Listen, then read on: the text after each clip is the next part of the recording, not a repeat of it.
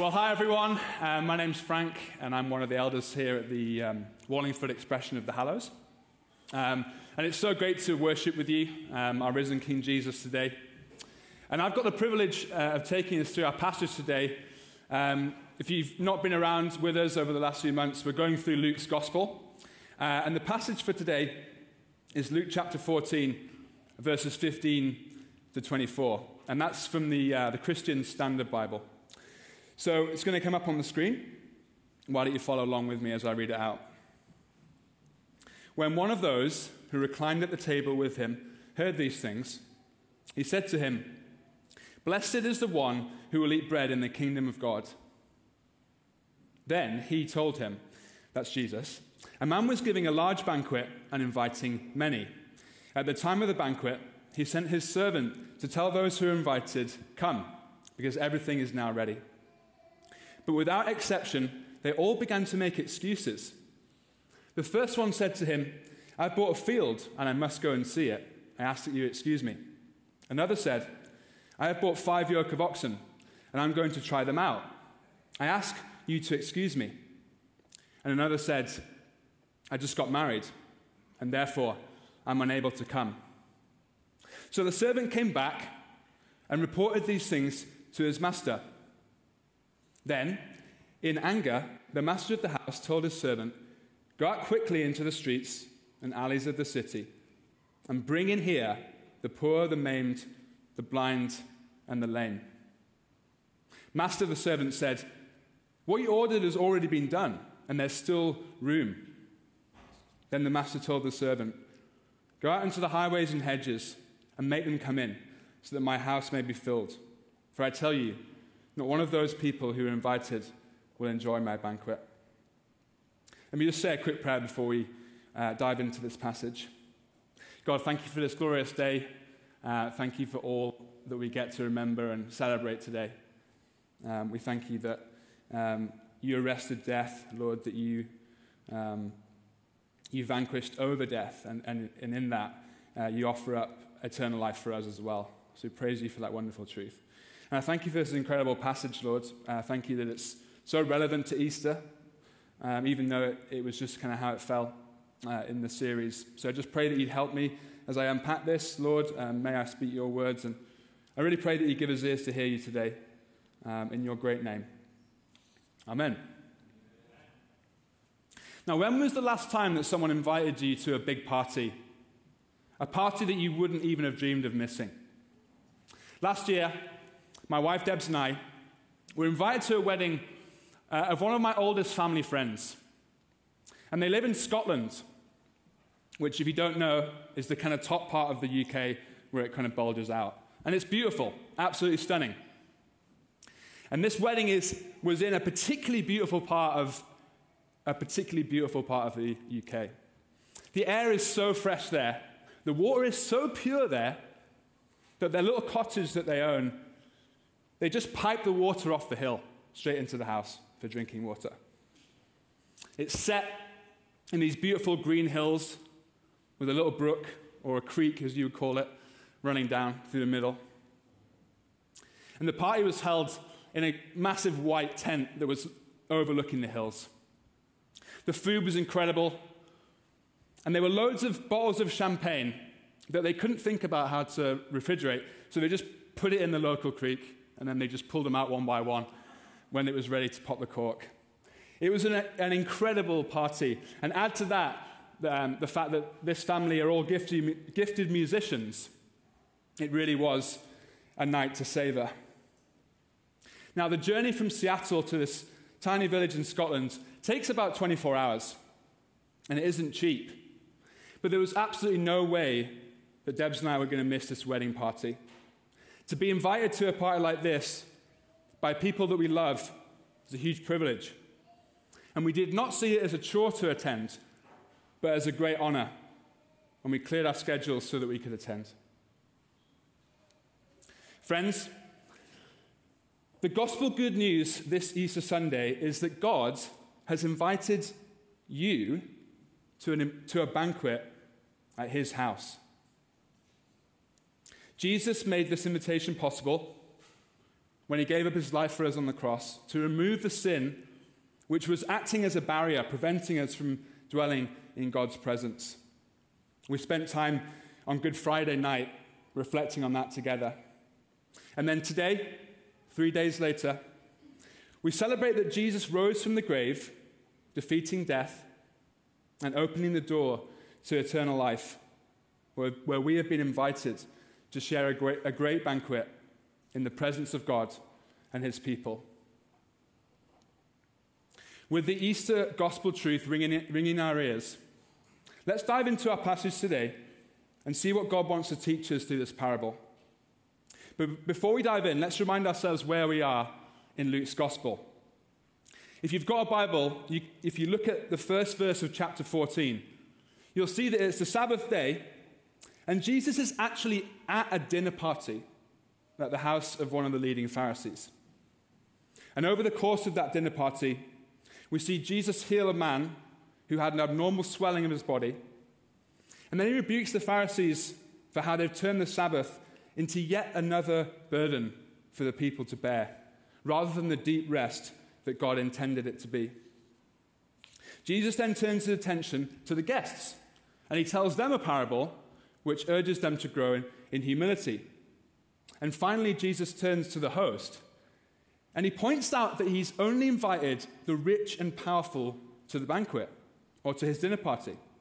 According to Jesus, the godly way is to invite the poor, the maimed, the lame, and the blind, who are unable to repay him, in order that there is in hope that there is an eternal reward waiting in heaven for those who show such generosity. And then we come to verse 15 of chapter 14, which says this: When one of those who reclined at the table with him heard these things, he said to him, "Blessed is the one who will eat bread in the kingdom of God."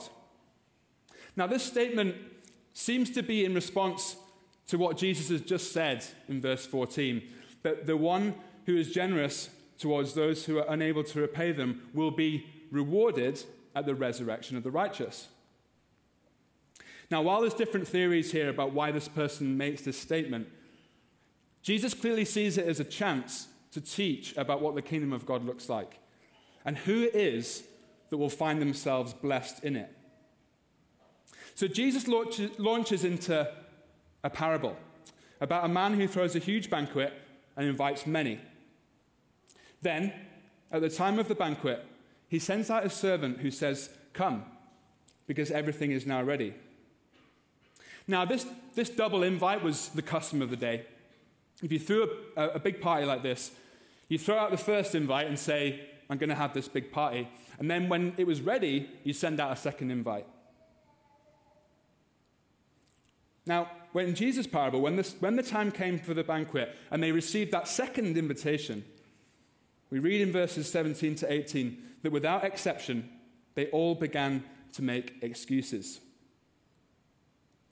Now, this surprising turn of events in Jesus' story would probably have been jarring for the people he was sharing dinner with.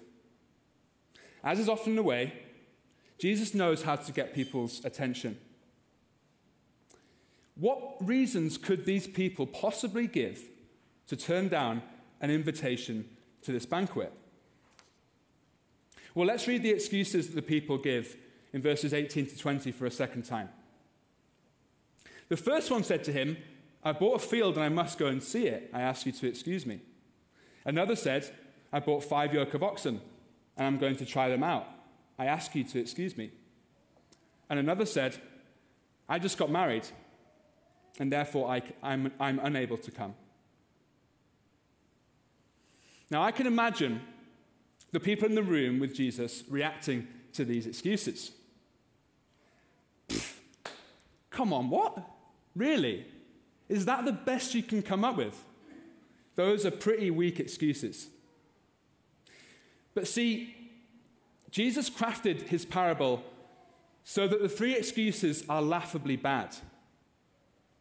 And he does this for a reason.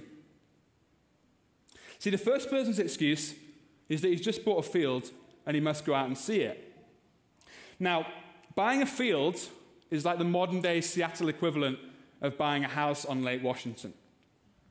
And if you had the money to do that, I'm pretty sure that you would get a home inspector to inspect the house first, to make sure that it was a good investment and that you weren't going to find all sorts of horrible surprises when you bought the house. But that's not what the guy with the field does. This guy buys an entire field, sight unseen, and then he thinks it's a good idea to go and look at it. It's entirely the wrong way around. It's similar with the second man with his 5 yoke of oxen. Oxen were extremely valuable at that time because of all the things that they could do, on the land. And 5 yoke of oxen actually means 10 oxen, with a yoke being 2 yoked together. So he spent a lot of money on these oxen, and the modern day equivalent would be a tractor. It would have been game-changing for this guy's business. But, just like the first guy, he makes the payment, and then he goes to check that they're healthy and strong. And the other thing you can say about the first 2 excuses is, why couldn't they just wait? Why couldn't the field have waited? Why couldn't the oxen have waited? Then you come to the third excuse. The third man offers up his recent marriage as the reason he can't make it. Now, if the wedding day itself had clashed with the banquet, then that would have been a pretty bulletproof excuse. But the couple were already married. So why didn't this man ask for a +1 for his wife? Surely the host would have wanted his guests to feel able to bring along their wives to the party, right? So what is the deeper teaching point that Jesus is making here with the 3 men and their excuses?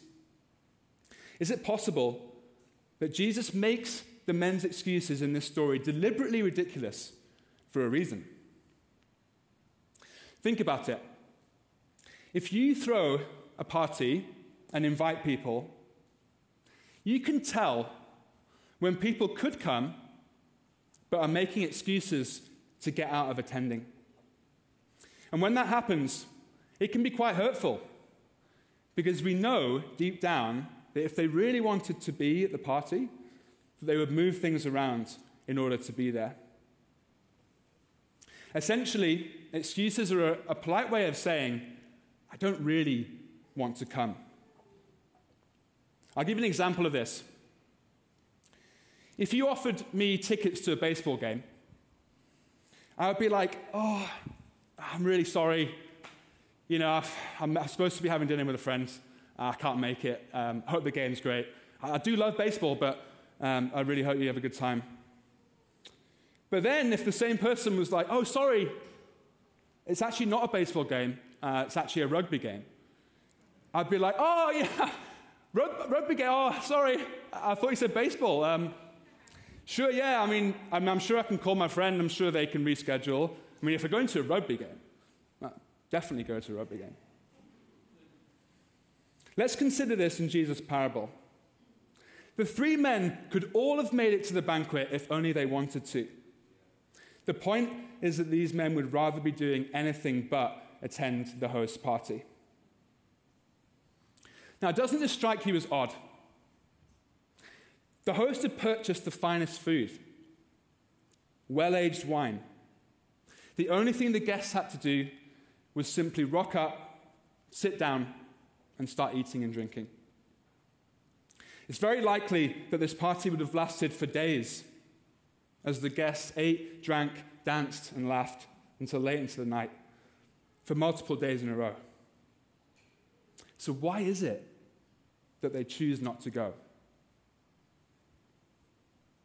Well, these men either didn't realize just how good this banquet was going to be, or more likely, they were simply too wrapped up in other things. See, the first man was wrapped up in his real estate portfolio. His wealth and his land were of first importance to him. The second man was too wrapped up in his work.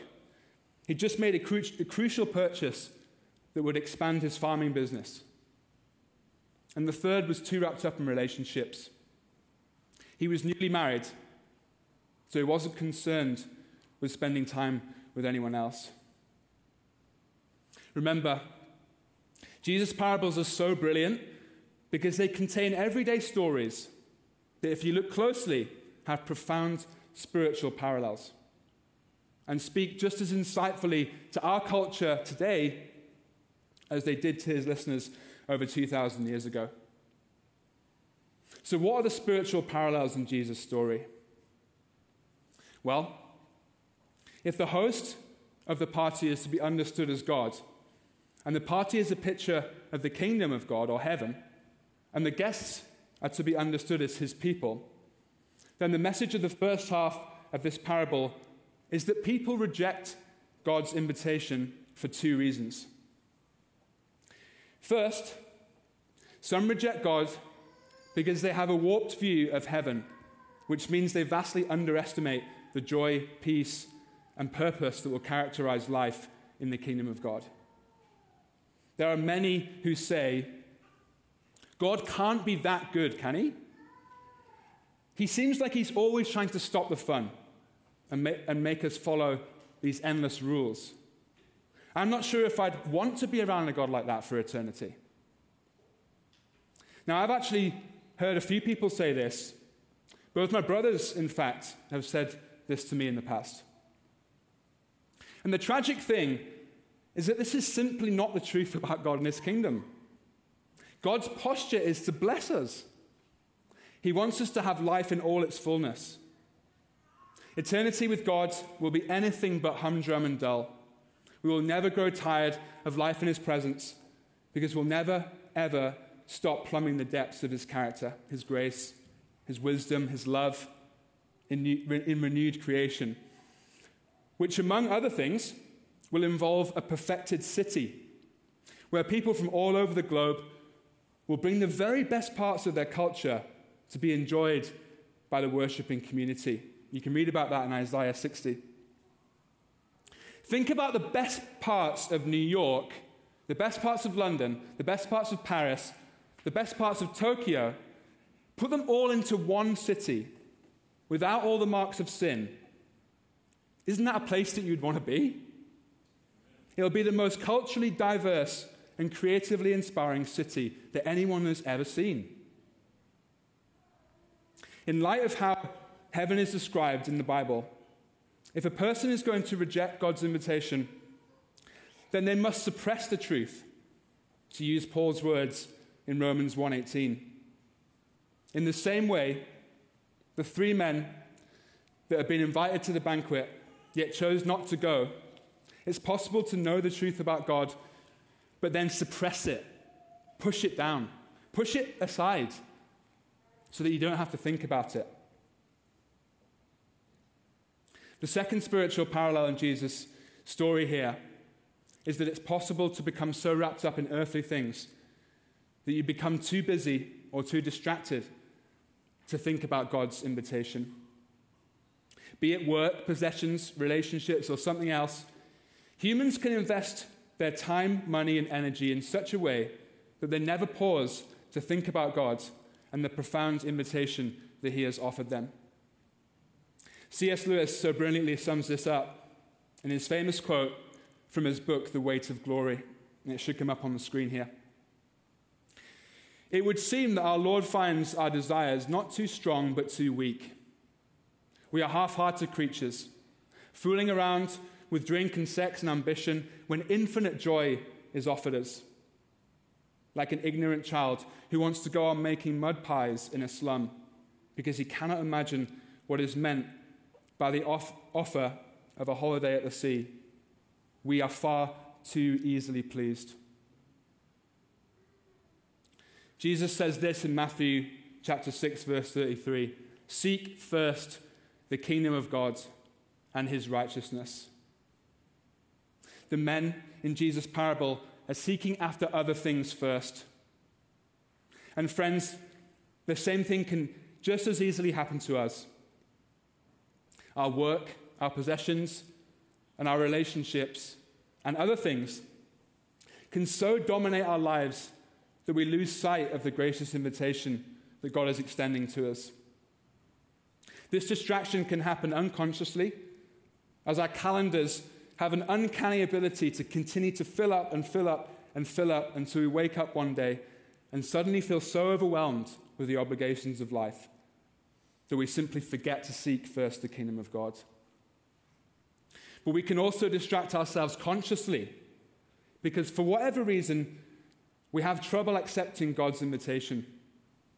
And so we gladly allow our work and our possessions and our relationships and other things to distract us from God. See, the men in Jesus' story, they would have had to give something up to attend the banquet. As I said earlier, the party would have lasted for many days. So these men would have had to give up their time and carve out time in their busy lives to attend.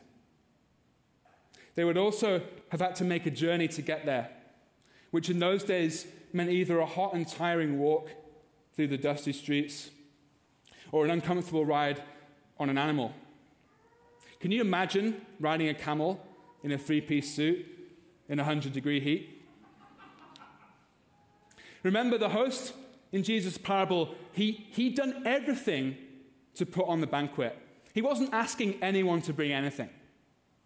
But they still had to give up time, energy, and money to actually make the journey and attend the banquet. It still cost them something. Similarly, God has done everything necessary for us to be forgiven from sin so that we might enter his kingdom.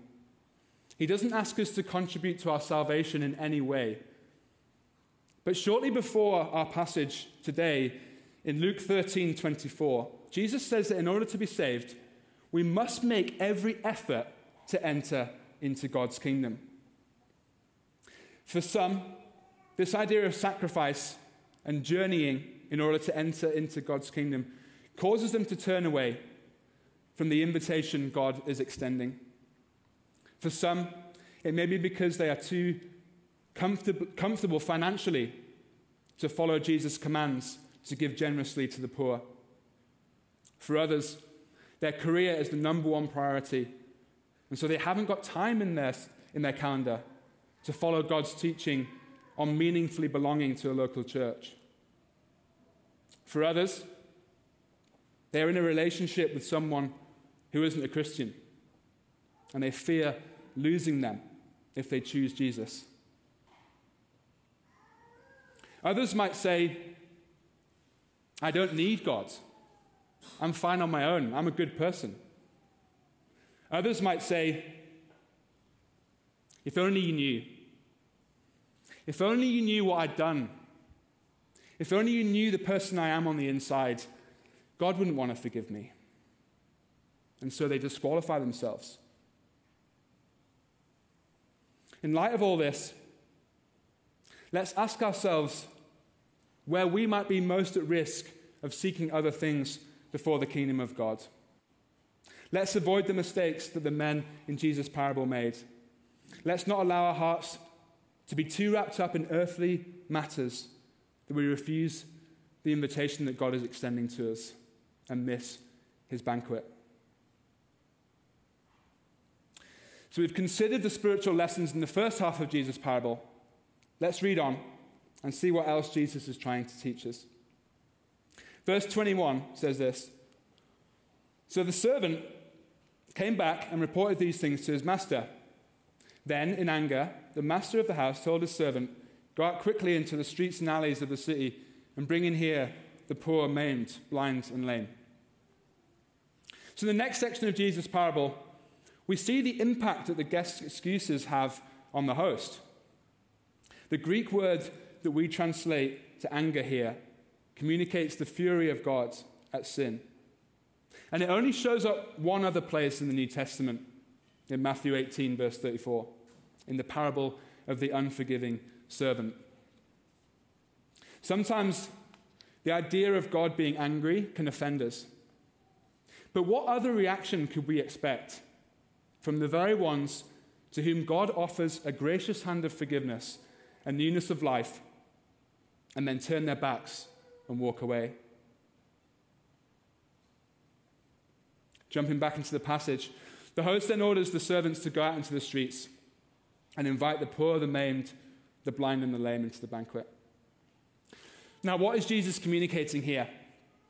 Well, on first glance, the host in Jesus' parable, he seems to be contradicting the very teaching that Jesus laid down in the parable he told to the Pharisee, whose dinner party Jesus is currently a guest at.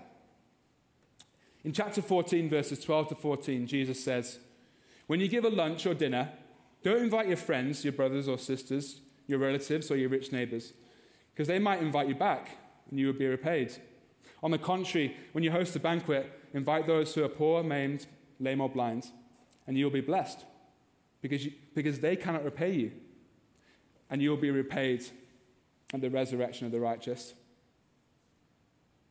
So if the host represents God in Jesus' story, why does he invite the rich first and then the poor and the disabled as an afterthought, when those who invited give their excuses? Well, as I mentioned earlier, Jesus' goal in this parable is to highlight spiritual truths using relatable, everyday examples. Most scholars are in strong agreement that Jesus is using this story to make a point about the order in which God has invited people into his kingdom. Namely, Jewish people first, and then Gentiles, that's everyone else, second, which is essentially the overarching narrative of the whole Bible. Right at the beginning of our Bibles, in Genesis 12, we see God choose a man named Abram, who would later be called Abraham, to father an entire nation. And through this nation, God promises to bless all peoples on earth. Throughout the ensuing centuries, which are written down for us in the Old Testament, we see that despite some notable high points, the overall trajectory of the nation of Israel was downhill, as they fell further and further from their call to be a light to the nations, until God allowed them to be conquered by the Assyrians first and then the Babylonians, and taken into exile. After the exile, God raised up prophets who spoke of the Messiah, through whom God would bring about salvation and restoration.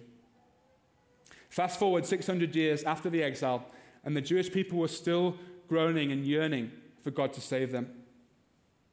Then, around the age of 30, Jesus began his ministry.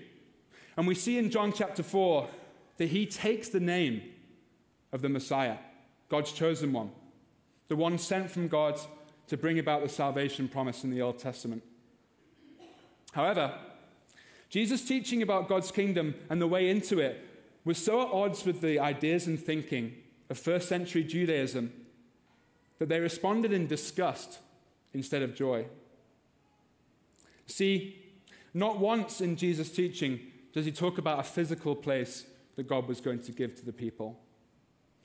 We actually read it on Good Friday. Jesus says, "My kingdom is not of this world." His description of the place that God was preparing for his people was much more grand than anything built with wood and stone. Jesus says, "My Father is preparing you a place in his house, and the door into God's house is through faith in me alone." The religious leaders could not stomach this. They thought that if the Messiah was coming now, he would overthrow the Romans and give them back their land, their sovereignty, and their security. The religious leaders were like the children in C.S. Lewis's quote. They were content playing with mud pies because they couldn't imagine that God was doing far greater things in Jesus. God was blessing the whole earth through his Son, and they were too narrow in their focus to see it. And so the Jewish leaders, spiritually speaking, were just like the three men who made their excuses and reject the invitation to the banquet. They were too wrapped up in their earthly notions of what God's kingdom should look like, and too enamored with the power, privilege, and position that the Jewish religion offered them, that they were unable to give it up for a seat at the banquet. And so they made their excuses for why they rejected Jesus' teaching. They pointed to him healing on the Sabbath, to him associating with sinners, to his ragtag friends who were rowdy and rough around the edges, and probably like me were missing a teeth or two. They made their excuses, but deep down they hated Jesus. And no matter what Jesus did or said, they wouldn't change their minds. So if the men who made the excuses represent the Jewish elite who rejected Jesus, then who do the poor, the maimed, the blind, and the lame represent? Well, to answer that question, we need to ask why Jesus picks this group to make his deeper spiritual point. You see, in Jesus' day, the poor, the maimed, the blind, and the lame, materially speaking, had the least. Living with poverty and disabilities in our society now is undoubtedly tough, but it would have been much tougher to be poor and disabled in Jesus' day, with no social welfare, no modern medicine and technology, no means of earning money in an economy that relied almost exclusively on manual labor. The poor, the maimed, the blind, and the lame had next to nothing, materially speaking. They were the most vulnerable, the most needy, and they were at the very bottom of the social strata.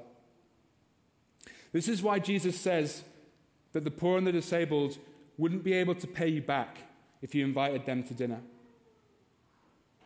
Now, let me say at this point that Jesus' parables, they're rich and they're multi-layered, and they often offer multiple rich applications. Why do I say this? Well, one interpretation of Jesus' explicit exclusion of the poor and disabled here is that God has a special affection for people who are so vulnerable. Throughout Jesus' life, he said some very sharp and often shocking things to the rich and powerful. But with the vulnerable, Jesus is tender and gentle. Matthew 12:20 says, "He will not break a bruised reed, and he will not put out a smouldering wick." The ones whose society had shunned were the very ones who Jesus sought out. If we're going to imitate our Lord, then we should be carving out time in our schedules to seek out those whose lives have been ravaged by poverty and ill health. As a church, let's be considering ways that we can be more inclusive to those who have been excluded in our communities. In the past few weeks, we've been exploring how we can expand our justice and mercy ministries here at the church so that we can offer long-term wraparound care to the most vulnerable in our neighborhoods. So keep your eyes peeled for more information on how you and how your missional communities can get involved with that. Let's consider the spiritual teaching point that Jesus is making by including the poor and the disabled in this parable. Scholars are mostly in agreement that Jesus is using the poor and the disabled to represent the group known as the Gentiles, which simply refers to anyone who isn't Jewish.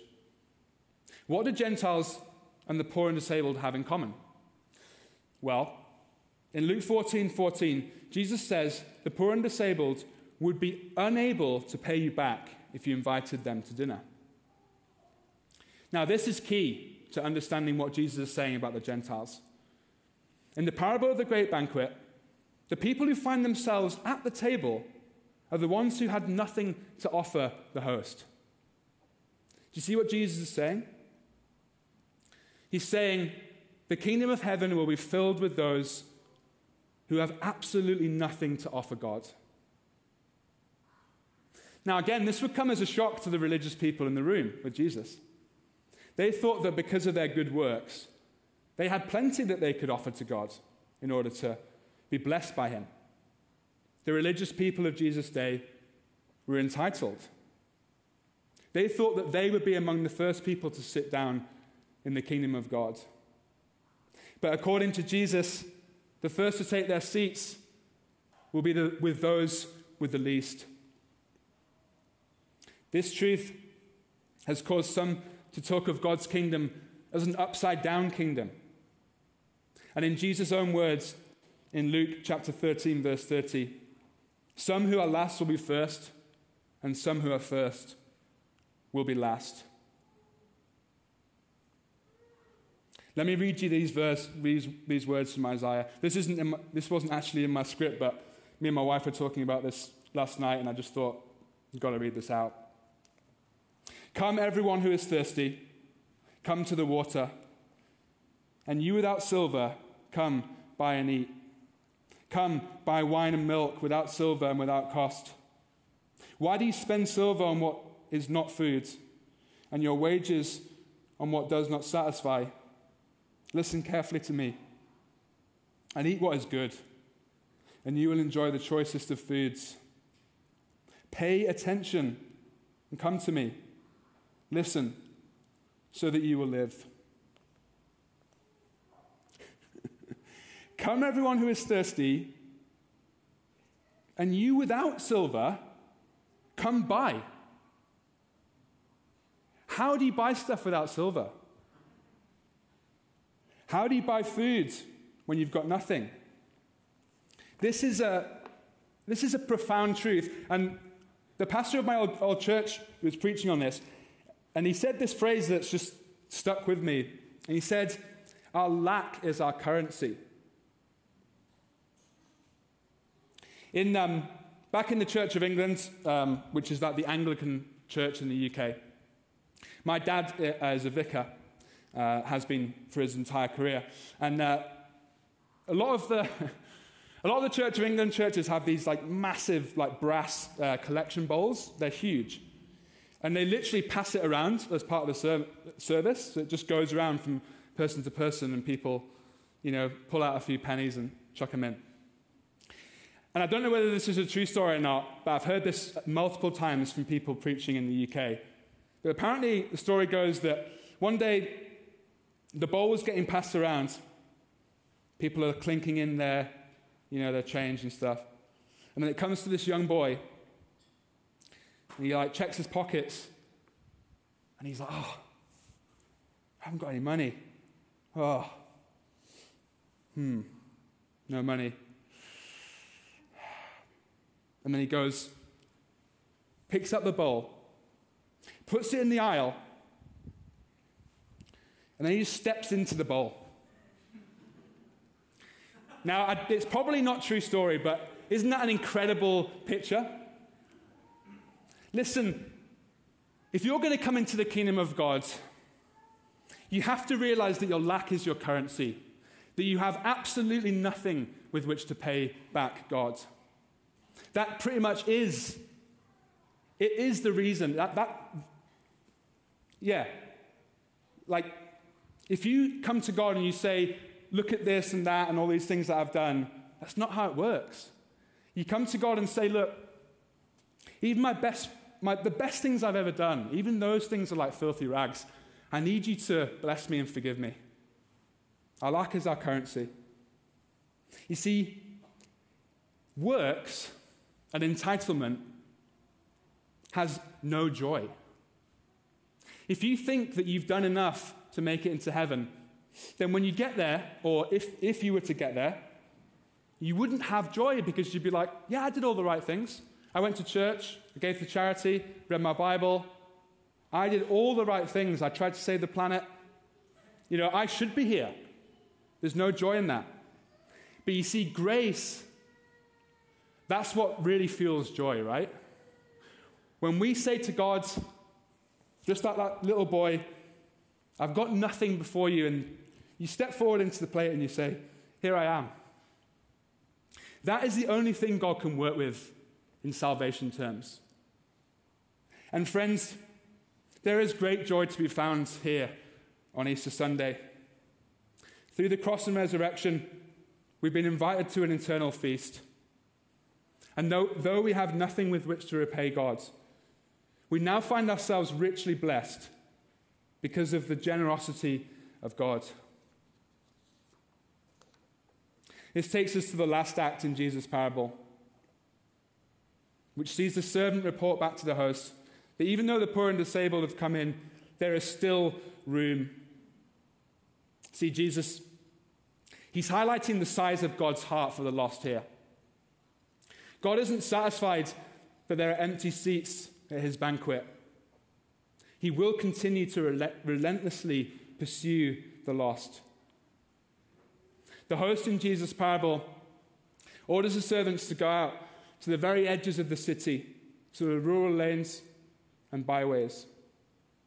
The spiritual lesson for us here is that the gospel of Jesus Christ is to go to the farthest flung corners of the globe That's the heart of God. God invites you and I to partner with him in this global mission. God wants a diverse banqueting table. He wants every tribe and tongue and nation to come in and rub shoulders with him at the table. Let's be regularly praying for our global mission partners today. Rob Kopp in Japan, and those that we're supporting in Indonesia. And we've also sent many, many others out, so that pretty much at this point, we've sent someone to every continent on the earth. Praise God, and let's not stop with that. Let's continue. On a more local level, let's take every opportunity we can to open up our homes and tables to those from different backgrounds and cultures than our own. For as we do, we image our Heavenly Father, who isn't content with empty seats at his banquet, and whose heart is that the good news of Easter be preached to the ends of the earth. In conclusion, Jesus' parable builds on his fellow guest statement made in verse 15. Blessed is the one who will eat bread at the kingdom of God. Jesus says, you're right, it is an enormous blessing to be invited into the kingdom of God. But let me tell you about the people who will be there. See, the kingdom of God will be filled with those who seek first the kingdom and who don't get wrapped up in worldly things. It won't be the spiritually rich who enter, but those who acknowledge their spiritual poverty before God and count anything they thought they had as done, just like the Apostle Paul did in Philippians 3. And the kingdom of God won't be narrow. Hallelujah. It won't just be Israelites, although there will be a lot of Israelites there in the kingdom. But it will also be filled with people from every tribe, tongue, and nation, clinking glasses together around the banqueting table in heaven. If you're a Christian here today, then I'm excited to sing with you songs of victory and joy now. Let's raise our voices together on this Easter day and shout for joy that though we were once far from God, God sent Jesus to go, find us, and invite us to his banquet.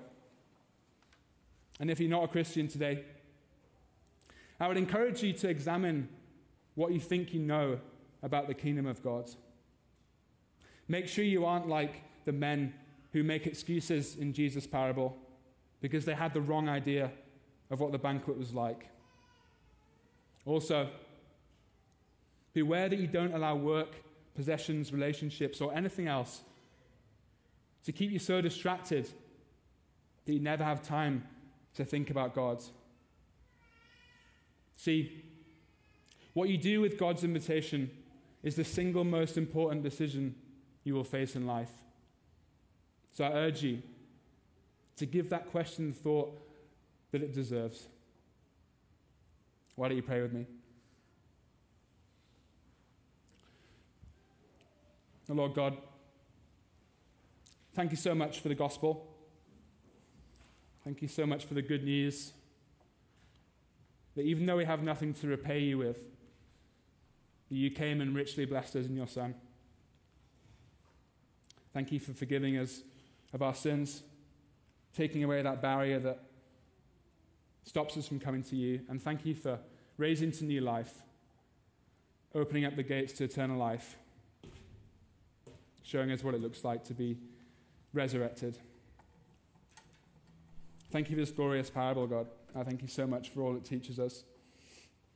I really do pray that we respond to it appropriately today, Lord.